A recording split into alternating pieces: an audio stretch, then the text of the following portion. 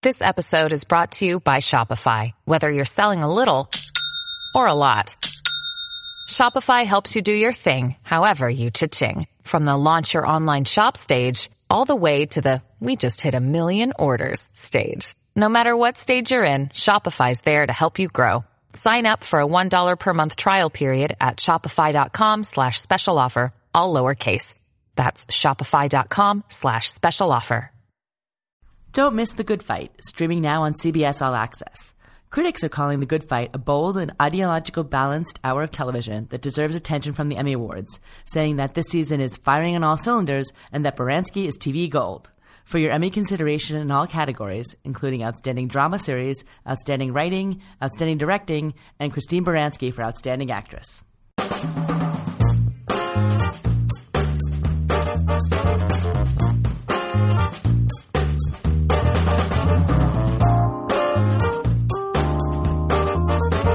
Hi, welcome to Remote Controlled, Variety's TV podcast. I'm Deborah Birnbaum. Every week, we'll bring you conversations with some of the best and brightest in television, working behind and in front of the camera. On today's episode, we're talking about The Good Fight with the cast and creators. Stay tuned.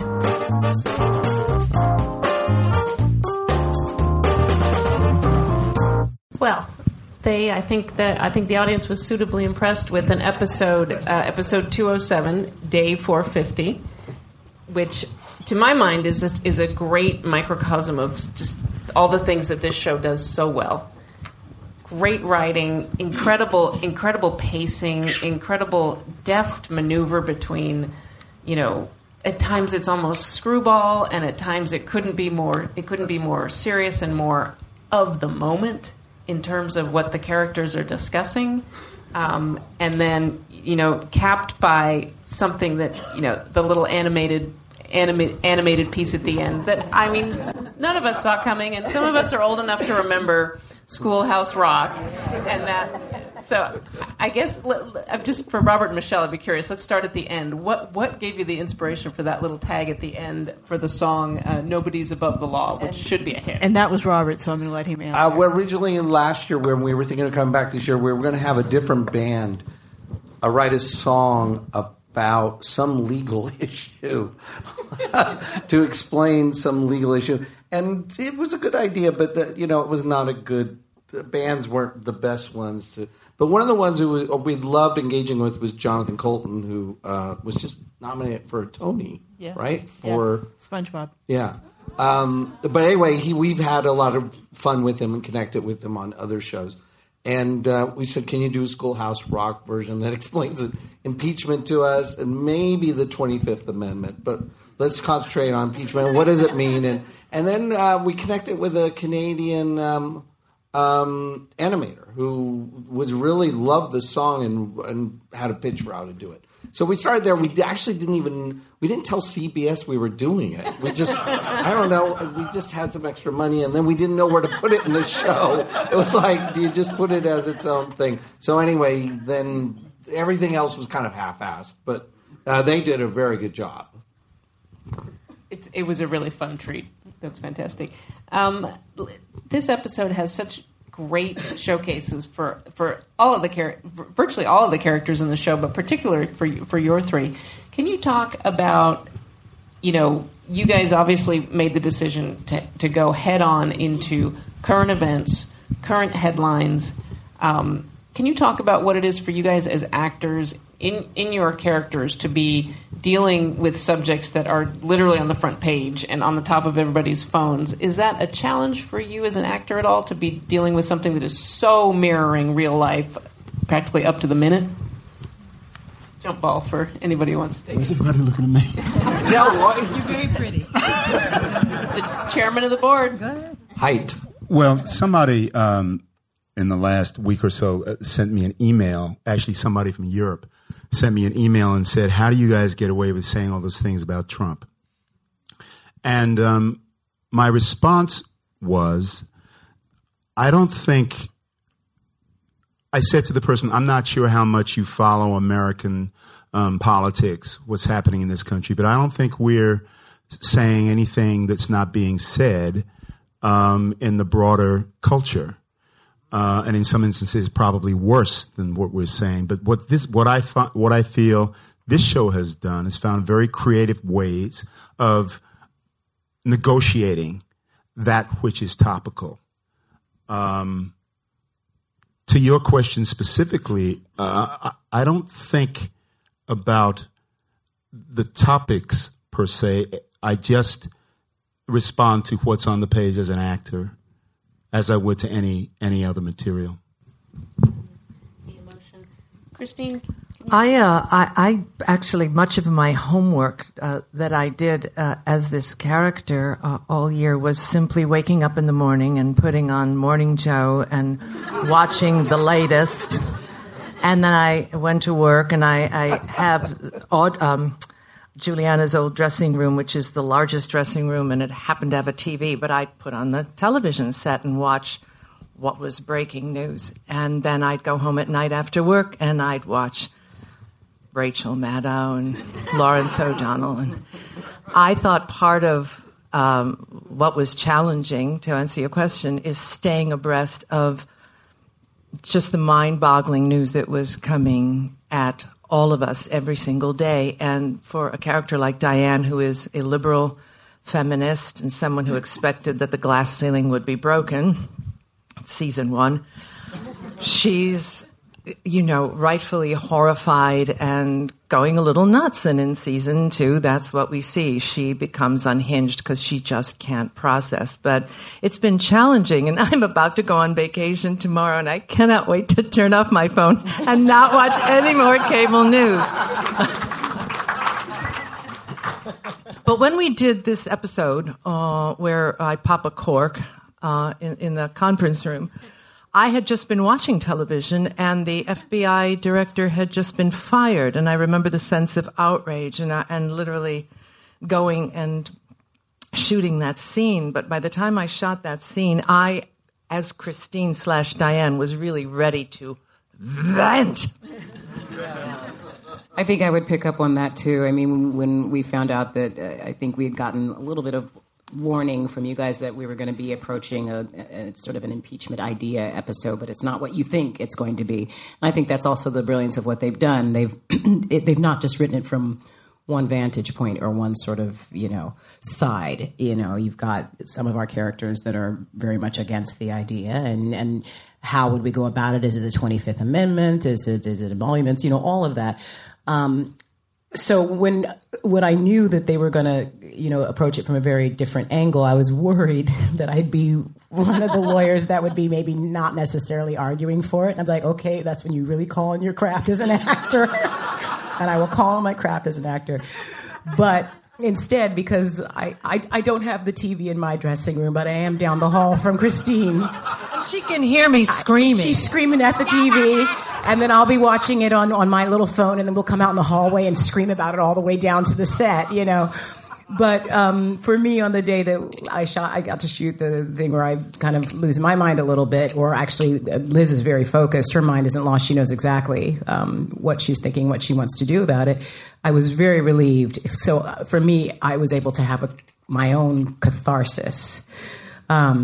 As Audra, to be able to say all those things and to say we've got to fight, But even if you had me saying no, we have to go about this in a different way, I would have done that as well. But I think that episode affected people in a very specific way, because it did provide some sort of catharsis, I think, for people, and maybe it riled some people up too. But it's in the zeitgeist. You have to put it out there. One of the things I think that I think is very clever about the show is that all of these things are filtered things. The manner in which we respond to any given topic is, to state the obvious, filtered through the experience of each of the characters that we're playing, and so therefore it adds wonderful twists from an acting point of view, because we're all filtering it through the prism of who we are as individuals. That adds a wonderful twist and a wonderful challenge to your original question from an acting point of view. The other thing that's great, and I mean, just kudos to you guys and your team in the writing, that what's great is that everybody, there's no white hats or black hats in these scenes. Everybody is scheming. Everybody is an opportunist. From Margot Martindale, who, shout out to Margot Martindale. I don't think there's any show that she couldn't come in and just kill, but she's so great.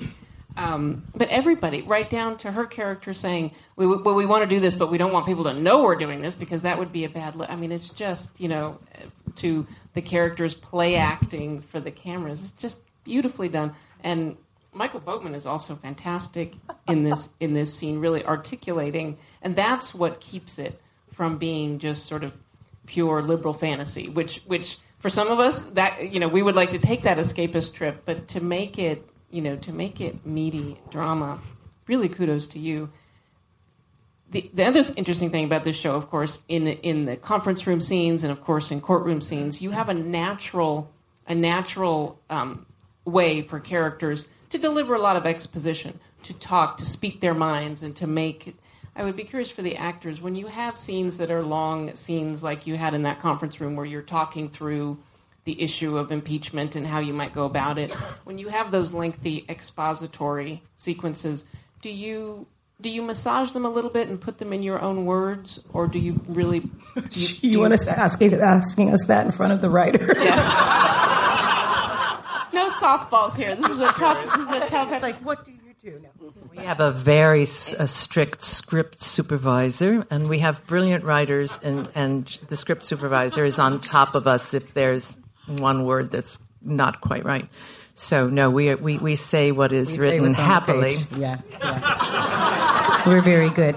Although, having said that, every once in a while, I mean, there are times that, we'll say, well, either something doesn't feel quite right, or we're having a hard time learning something, and then we know it's because it's not jiving, something's wrong, and we'll go to Robert and Michelle, and how they respond. I don't know how you respond before you then respond to us, but they're. You get it unfiltered. We get it unfiltered. Okay, so they always seem to be very willing to listen, because they write their characters, but after a while, I think it does become a bit of a collaborative thing because we're living them, and I think we teach them things about the characters, and then they teach us things about the characters.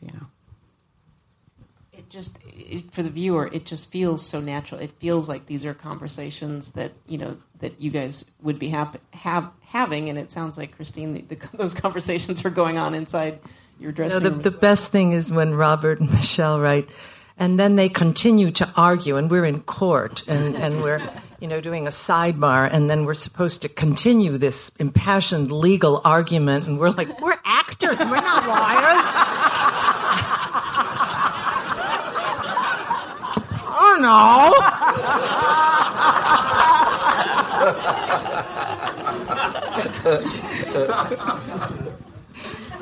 And can you talk about, season one of any show is a birthing process and getting on its feet. Can you talk, Delroy and Christine, about the sense of the gelling of the ensemble in season two? It certainly, especially in this season, it feels like you guys have all been together for a very long time. No, go ahead. No, I will just quite simply say I think it's the most stunning group of actors I have ever had the privilege of working with. The series regulars, the new additions, and then our guest actors. And our casting director is here, Mark Sachs, and he does a brilliant job of just culling the best actors that are floating around New York, doing plays, doing musicals, whatever. And we come in, and it is just a set of equals. There's no, 1, 2, 3. It's just an ensemble. It is like a great repertory company. And as you can see, we have holdovers that were on The Good Wife, Carrie Preston and Jane Alexander. I could go on and on. All the great actors that we've managed to have back in the Good Fight. And, it's a revolving door of just the most beautifully gifted people. And I've just never been on a set where there's just that level of commitment and preparation There's no jerking around. People come in and they work and they're happy, and it's beautiful. And to that point, you speak about, or you asked about the growth or the evolution from season 1 to season 2, and just to piggyback a little bit on what Christine said. I didn't think about it per se. There is because the actors were also prepared. There's a preparedness and an attention to what one has to do in the work, and we show up and we do it. And I think that's what is reflected in whatever is that you're seeing in terms of the growth, the continuing closeness between the various actors. And it seems, it really is, I think, a question of really good actors doing their homework, showing up, and being ready to work and working. Can we also say Niambi's here, who's in the show too? Yay! Yeah. He's one of the regulars.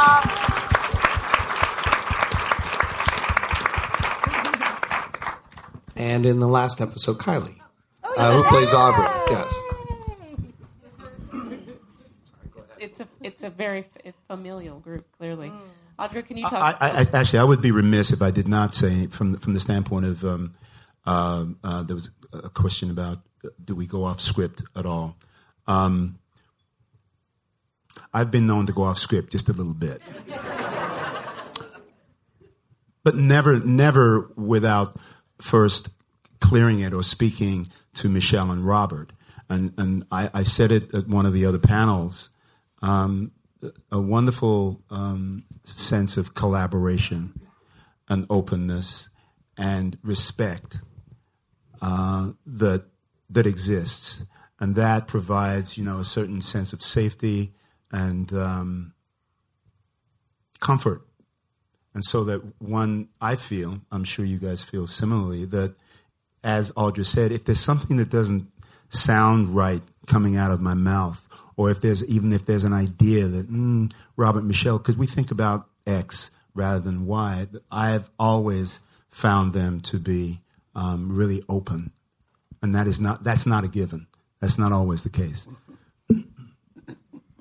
And from your perspective, it sounds like you probably get very helpful feedback from this very intelligent cast. I was going to say, we're fortunate we're working with really smart adults, and that isn't always the case. Talk about that? No. And so if something doesn't feel right coming out of an actor's mouth, then it isn't right for the character. But again, this is a rarity, and so it is. It's great good fortune. Audra, can you talk about what it was like for you to join this ensemble, particularly in the role that you have of not foil, but you have a relationship with Delroy's character? Well, it was weird. It was weird because for like the first week on set, no one would really look me in the eye or anything like that. It was weird, but I guess that's their hazing thing that they do. No, I'm kidding. No, like Christine and I have known each other for decades, but we've never worked together, but we've always loved each other, so. We've probably done a million benefits together, but we've never actually, had a chance to really play. And Delroy and I almost worked together at one point.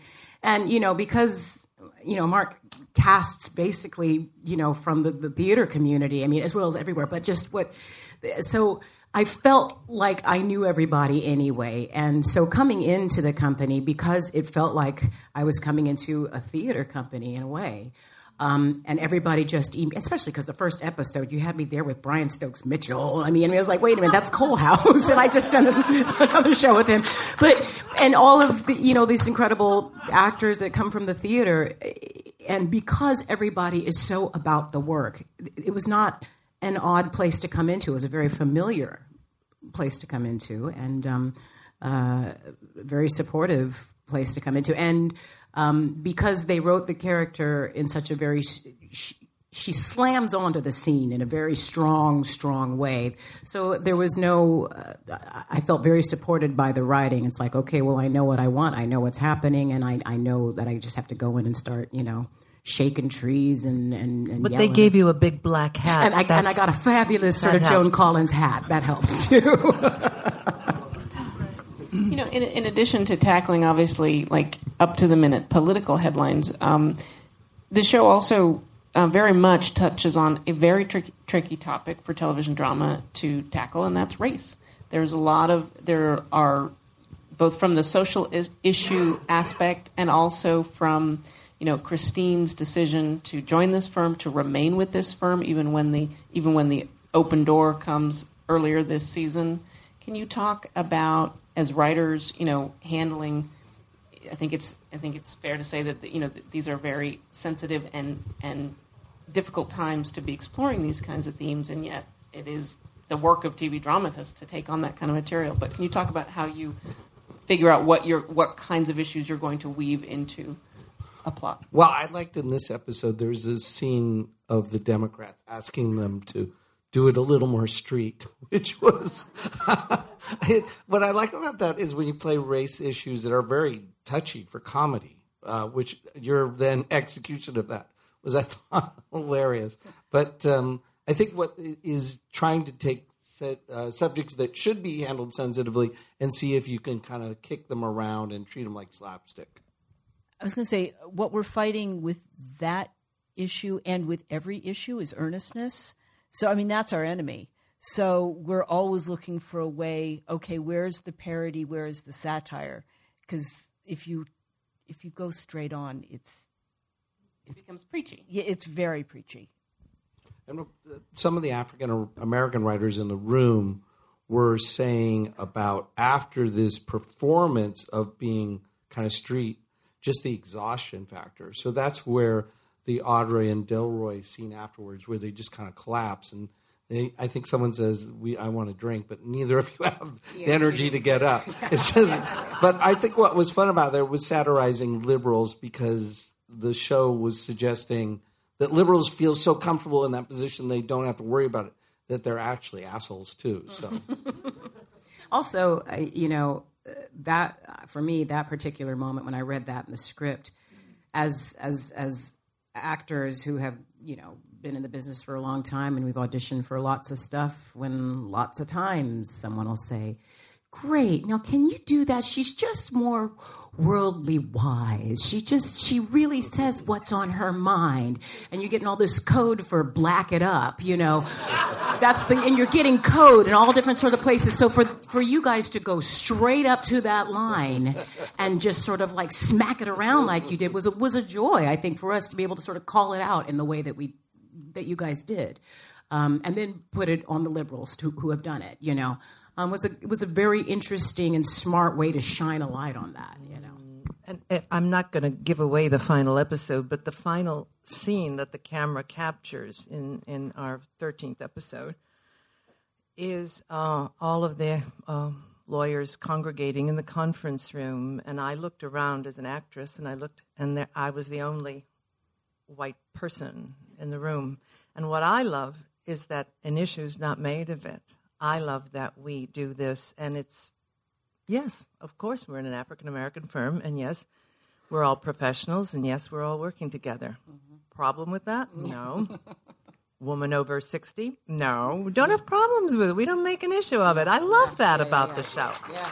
We don't put gender and race and sexuality and identity in heavy quotation marks.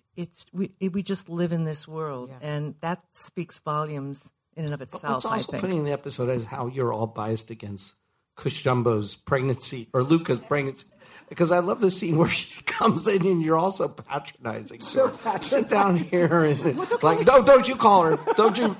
And so what's funny is bias expresses itself in so many different ways. Oh, exactly. I mean, there's a whole sexism thread in both what Luca is dealing with, and I mean, it's just to weave all of that into a 52-minute hour that is both entertaining, a little enlightening, and just enriching in a way. It's just such a feat. I mean, I really commend you guys incredibly. I mean, and to piggyback on something Christine said, the character of Maya has a girlfriend.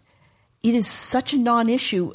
It's barely mentioned in a single review, and I can't tell you how happy that made me. Mm-hmm. It's a given. That's her life. Mm-hmm. And I mean, the number of characters that are really, especially in season 2, are becoming more fully realized, like Maya, beyond the initial sort of plot engine of season 1 with the issue with her father. Maya's life is becoming fleshed out. Marissa is a terrific character. I love that character. Yeah. We love the the investigations and all the things that they. I mean, juggling that in the room must be also quite a challenge to make sure that people are serviced and that you have not serviced, but that the characters are not static. The writers, we have 7 writers. Are any of them here? No. Let's do this. If anybody here who works on the show, would you stand up? Anybody who works on the show, stand up. Mark, Yambi. Yeah.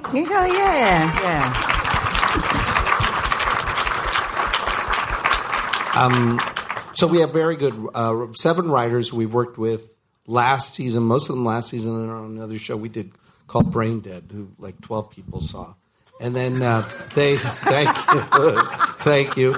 And they're a really good combination, and they all seem to have fascination with one of the characters. So it's a good way to keep the voices separate. And anyway, the pacing, this work is it's just like you just took The Good Wife, the Good Wife mojo, and just moved it on over to another show. I can't believe we are actually pretty much out of time to. Yeah, I know. But we have a surprise. We are out of time.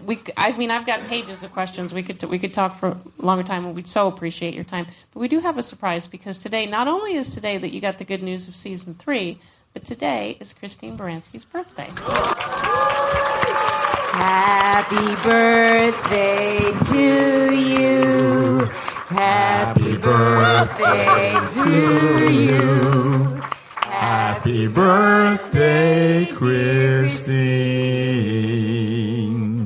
Happy birthday to you.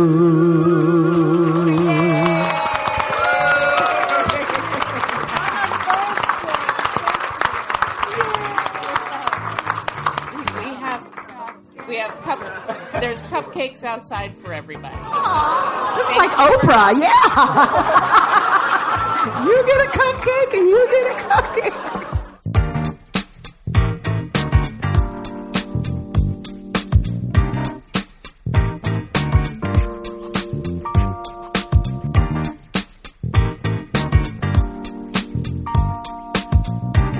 Thanks for listening to this week's show. We'll be back next time with another great episode. We'll be talking about Star Trek Discovery with the cast and executive producer. See you next time.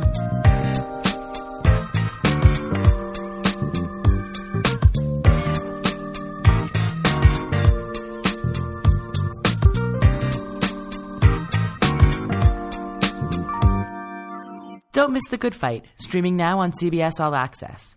Critics are calling The Good Fight a bold and ideologically balanced hour of television that deserves attention from the Emmy Awards, saying that this season is firing on all cylinders and that Baranski is TV gold.